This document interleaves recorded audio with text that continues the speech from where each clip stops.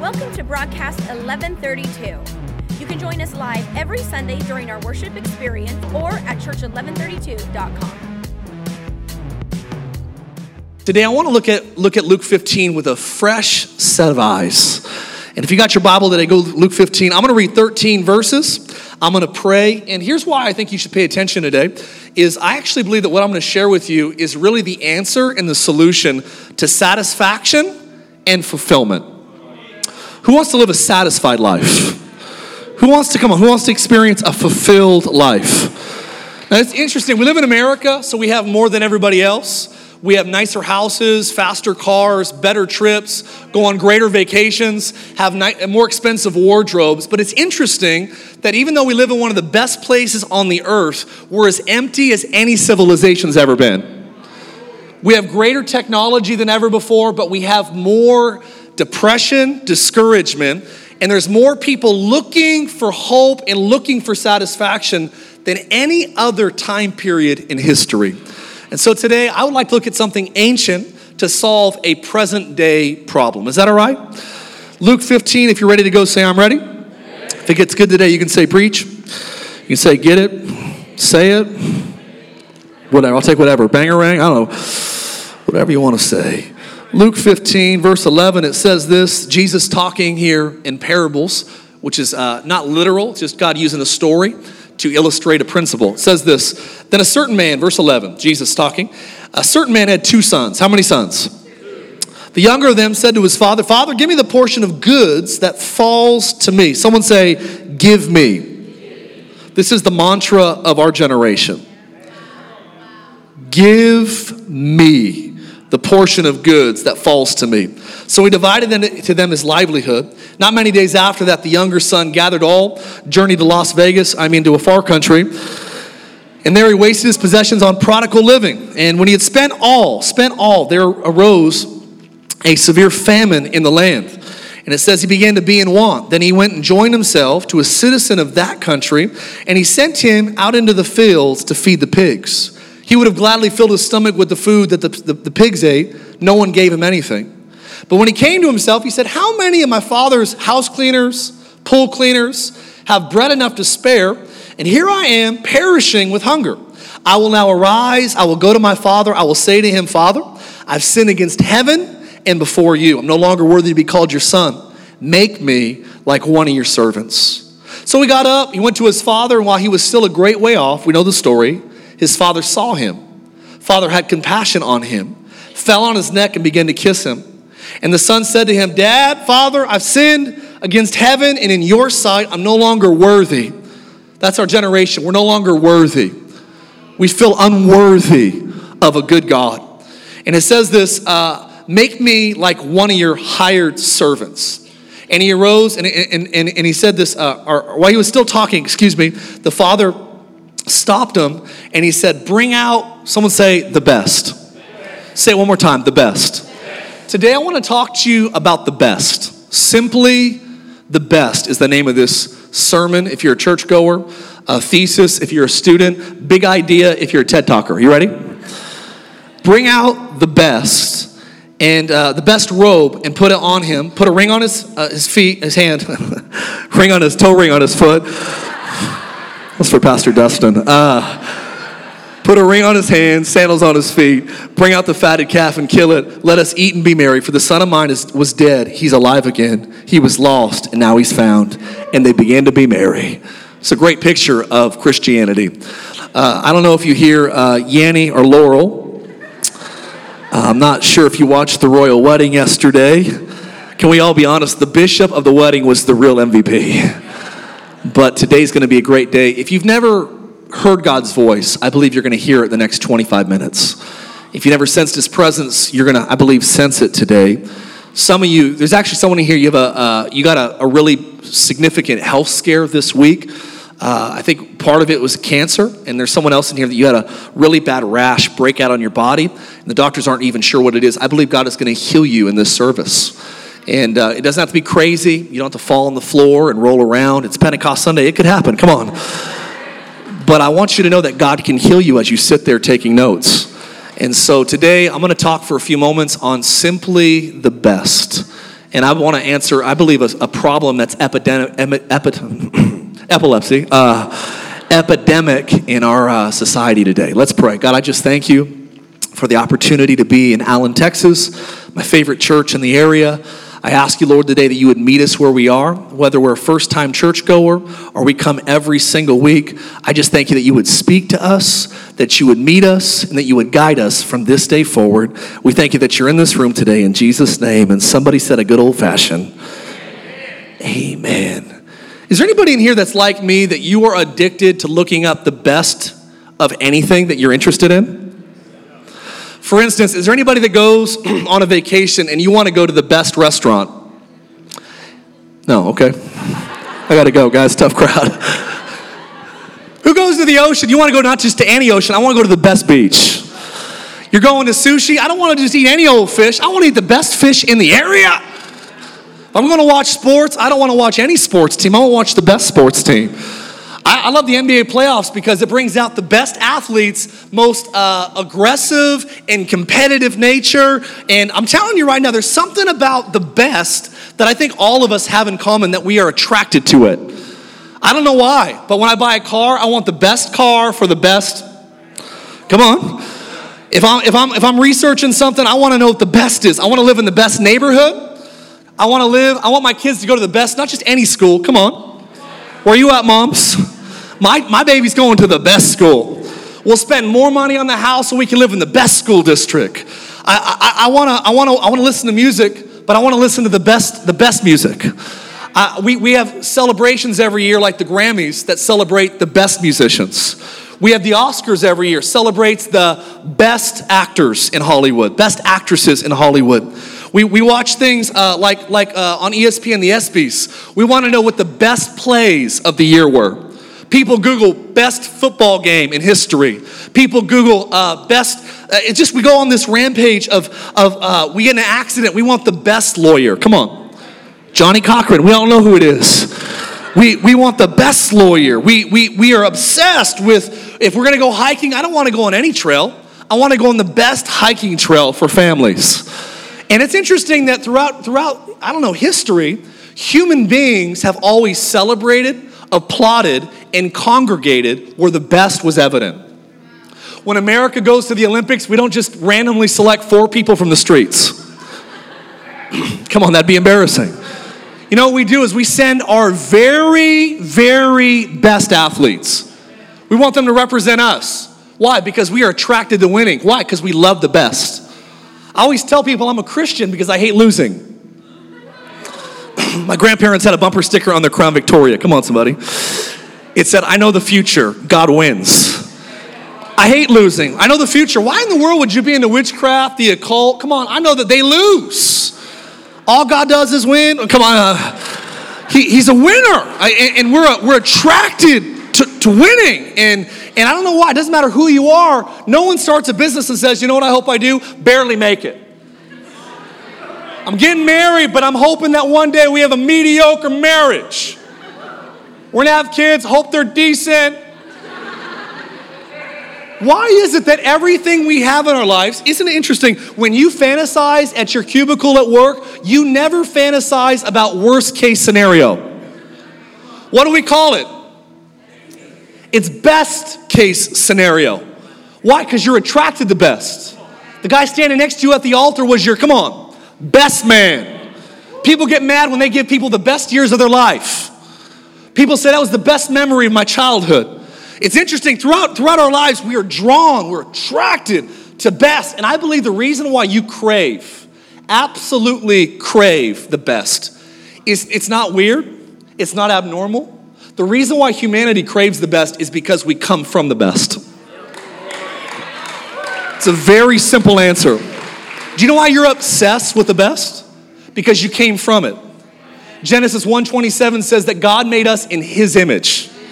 Do you know who our God is? He is the greatest entity in the universe. He's the best counselor.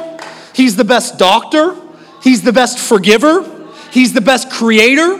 He's the best inventor. I could go on a rampage of talking about how everything that God does is not just decent or average or mediocre. It is the very most supreme, alpha best of everything. If God played baseball, his batting average would be 1,000. If God golfed, his score would be 18. God has never lost. His record is undefeated. Listen to me. We serve a God that is the absolute supreme best. And many of us, we wonder, why in the world do I like the best so much? It's because you come from it. So why is it, we go to Luke 15 here, that we find this story so, fascinating? Probably one of the greatest, most frequently preached passages when it pertains to explaining to the world what Christianity is all about. And we find in the very beginning of the story, there's a father that has two sons, and the younger son comes to his dad one day and he says, "Dad, give me." Say it with me, give me. You know what we know about the son is we know that he knows who the father is. He just doesn't know who he is. This is where most Christians are today. We know that God is good. We actually know that God will give us what we don't deserve. He says, give me. And I believe that many Christians, unfortunately, they live in the immature state of this prodigal son, that their entire existence, they know that God is good, but they settle at the doorway of just give me. I want you to know that you could have everything given to you by God and still be completely empty. I know people that are supremely, on a ridiculous level, blessed by God, and still as empty as everybody outside of the church. How could you be so empty when you have been so blessed? Let's look at an ancient passage. It says, "Father, give me what belongs to me in the future when I'm mature, what I want right now when I'm not ready for it." And you know what he says? Give me. And the Father is so good because he's good guess. Because he's the best. He's the best dad. He's the best. And he's so good that he's like, "All right, you want this, son?" And he gives his son all of his inheritance. So the younger son heads to Vegas. He rents out the presidential suite at Little Caesar's Palace. Let's say Little Caesar's. Pizza on the mind. He went to Caesar's Palace, got the presidential suite. This guy, he took his money and he bought the best alcohol you could get, threw the best party you've ever been to, smoked everything, drank everything, sniffed everything, slept with everything. And the Bible says the more he spent what his father gave him on himself, the emptier he became. Follow me today. He took what his father gave him, but he spent it on his own means. I believe, ladies and gentlemen, that the epidemic of our generation is we take what God gives us, but we don't realize that the fastest way to emptiness is by taking the best that God gives us and only spending it on ourselves. Do you know what leads to emptiness faster than anything else? It's what I just shared with you. Taking the best and giving it to something other than God. I want you to write this phrase down. Very, very simple phrase. The best belongs to God. I'm going to say it again. Come on, I'm in Texas. I better get an amen. The best belongs to God. And you know why I believe many of us are empty? You're like, "Mark, this is so elementary, so simple. What a ridiculous message." But I'll be real with you, you're empty. We're trying to satisfy an appetite that we can't get enough of anything. We give into sexual temptations, and the more you give into it, the more perverse and the more crooked you become. And the more debased your mind becomes. And the more you try to satisfy your appetite, the hungrier you get. You know, sin is like being thirsty and dehydrated and being surrounded by salt water. And it looks like it's going to satisfy you. And you think it's going to satisfy you. But the more you drink it, the faster you die. Not trying to be heavy today. I'm just trying to let you in on a secret that I believe the secret to your fulfillment, the secret to your satisfaction is realizing that the best, it belongs to God. So here's the story. It says that the son takes it, spends everything, comes to himself. He's like, "I have no more food. I got no more money." And isn't it interesting that when the money's gone and the fame's gone, all of the friends aren't as friendly as you thought they were? That's why I love the church. Because there's people in here that people love you, whether you're rich. People love you whether you just came off the streets. Great churches like 1132 love you regardless of how much is in your bank. They'll love you on your up days. They'll love you on your down days. I'll be honest with you, the scariest place to be in life is in trouble with no community. So it says that he runs out. He's like, what am I doing with my life? I'm going home. My dad's house cleaners, the babysitters are doing better than I'm doing. So he goes, write this letter. He's like, Dad, come on, just make me the pool cleaner. That's all I want. Give me some of that Albertsons. Come on, fresh sourdough. That's all I need. Just give me some loaf of bread. I'm not gonna look. I'll happily be a servant the rest of my life. I don't deserve to be your son. And I'll be real. True repentance is when you realize that you don't deserve God. You know what repentance is? It's taking God's side against yourself. I'd write that junk down if I was you. That's where repentance is going. Oh my God, I don't deserve the goodness of God. I actually don't deserve it so much. Like, God, don't even make me like a part of your family. Just make me like a part of your like outer circle. I don't deserve to be under the same roof as you. Real repentance is like the Roman centurion that's like, look, I'm a man under authority. I say to somebody, go, and he goes, and he comes. Just say the words, God. I don't deserve you to be under my roof. I'm not worthy of your goodness. And some of you have never really repented because you've never had a revelation of how good God is. And this son's like, I don't deserve to be your son anymore. Would you just make me a house cleaner, make me a servant? And he starts coming to his dad with his letter in his pocket. And his dad starts running towards him. And the son pulls it out and he starts to unfold it. And he gets his pre-rehearsed speech and he's shaking. He's probably crying. He's ashamed. He's barefoot. His clothes are all jacked up. And he's half naked. And he's just standing there before his father. And his dad's, before he can even really get a word out, he's like, Father, I've sinned against heaven. And boom! His dad starts grabbing him and kissing him. And he's celebrating with his son. And his son's trying to get this rhetoric out. And this father, who is the best father that we've ever heard about in Scripture, he's like, before the son can say anything else, he's like, guys, bring out the very best robe.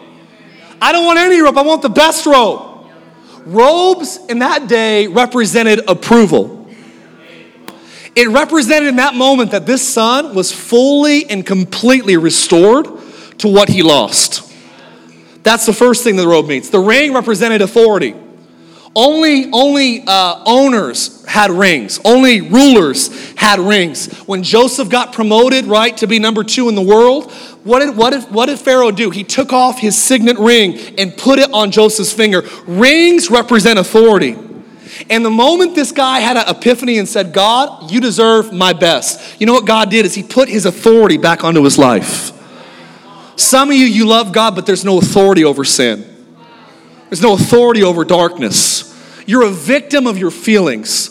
And I want you to know today that when you give God your best, God will give you authority to rule in the areas that you can't control. Are you hearing me today? If you're going to clap, come on, give God a good hand clap this morning.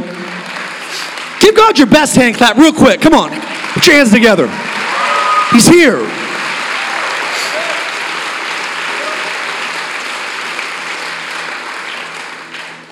And it's amazing that this son, he has this revelation that, oh my gosh, this guy's amazing. God, Father, you gave me this robe and this sandals and this ring, and he realizes in that moment. Can you imagine feeling like you might be lucky to get a job as a servant? And this dad is so good that he completely restores him after all the stupidity that he's gone through. And I couldn't help but to think this. You know what's interesting? God gave me this revelation that many of us are like this kid in the story, that we come back to God and he gives us a robe and he gives us a ring and he gives us sandals. You know what we do is we think that the robe and the ring and the sandals is God's reward. And God told me, he said, Mark, this son didn't view the robe, the ring, or the sandals as the reward. It actually revealed the real reward, which was the Father's love. Do you know the greatest thing that God gives you? It's a really simple answer. The greatest thing that God has ever given humanity is himself. If God answers your prayer, gives you good health, that'll last until you die. God answers your prayer, gives you your dream house, you'll live in it until you go to heaven. Someone else will live in it. God gives you your dream wife, your dream husband. God can answer lots of prayers, and all of them are great. Keep praying them. But I want you to make no mistake about it. That you could ask the prodigal son if he was standing here before you, what was the greatest thing the Father gave you? I believe the answer would not be a robe. It would not be his ring. It would not be Tevas. Birkenstocks. The greatest thing that the Father gave, you know what he would probably tell you? His love. His love. His love. What is the greatest thing that God can give you today? It's his love. You see, it's interesting. We are like, I think I know this, Mark. I think I get this. I want you to know that you crave the best because you come from it. And I believe that you didn't just come from the best. God made you for the best. Someone say for it. Do you know that the reason why you're wired the way that you're wired is so that you could be the best person on the earth at being you? You know what I've learned is that greatness looks ordinary in the wrong setting. I worked at a grocery store. I sliced deli meat with a lot of moms. Come on.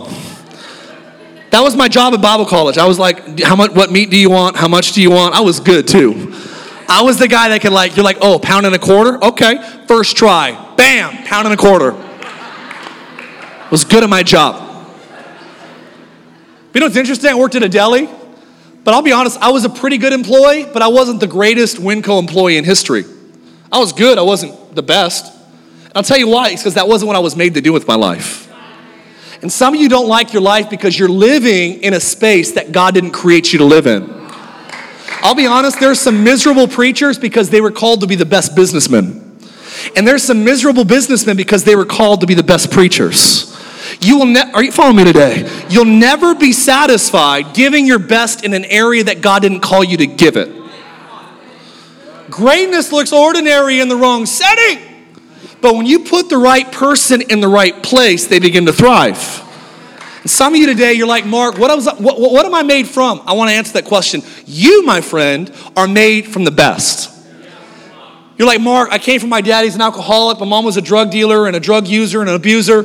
I want you to know that you came through your parents, but you came from God. You came from God. You're from the best. You're like, Mark, I'm not good at anything. No, you are really, really awesome at something. And if you don't think you are, you just haven't discovered it yet. Because everything God makes is great somewhere.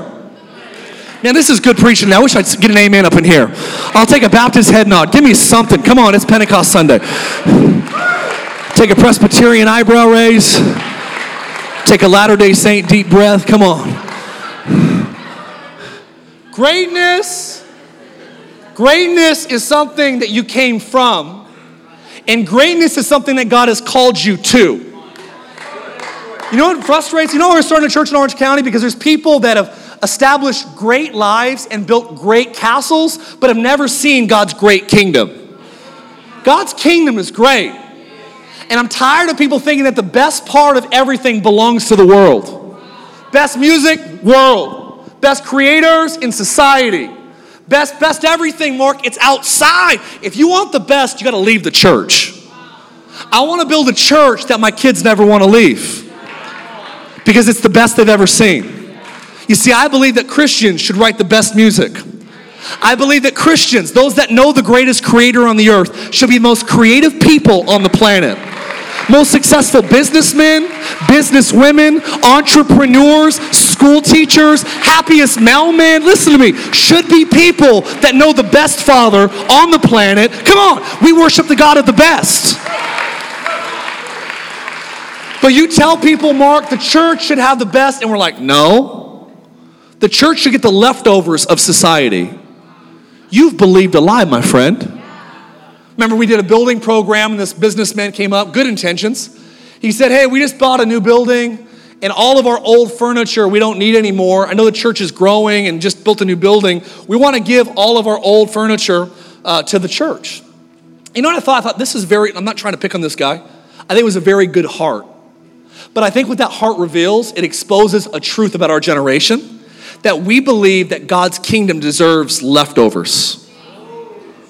I'm going to buy new furniture for my office, but I'll give you, the church, my old stuff. And I believe in this little conundrum picture here, this little analogy, lies really the bedrock of our lives is we think God is the best. We just don't give it to him.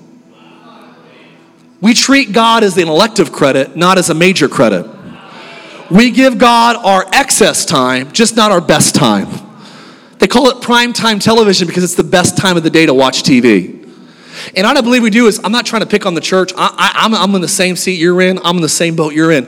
I have to fight to keep God at the forefront. Write this down. Best and first are the same.